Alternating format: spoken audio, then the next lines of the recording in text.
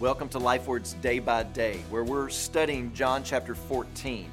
And verses 12 and 13 say this, "Truly, truly I say to you, whoever believes in me will also do the works that I do.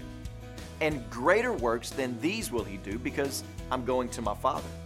Whatever you ask in my name, this will I do, that the Father may be glorified in the Son." The first thing that I want us to notice about this passage of Scripture is the end game.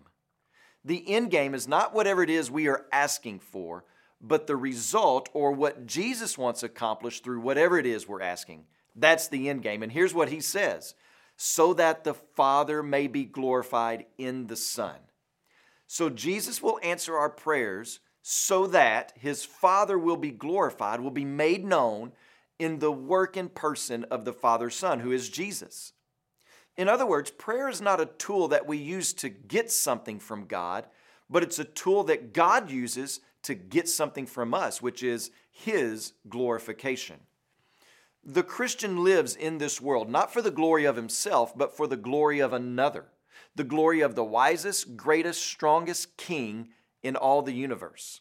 Focus on his glory, live for his renown and fame, pray for it to be exhibited in your life. So when we pray, our wills are to bow to the will of the Father. If what we are asking for will not reveal the Father, will not shine the light on the Father, then don't expect the prayer to be answered in the way that you desire.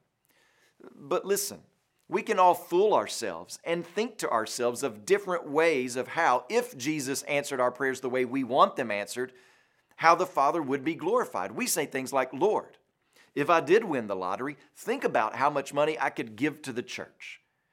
But what Jesus says here should be deeply humbling and make us consider the true motivation behind our prayers.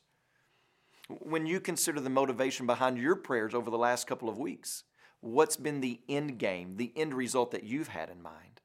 Have your motivations aligned with what Jesus says his motivation is? As you pray today and consider that, please also pray for Sean Richards and his family, our missionaries in Papua New Guinea. And also remember the Kannada LifeWord broadcast that's heard throughout India.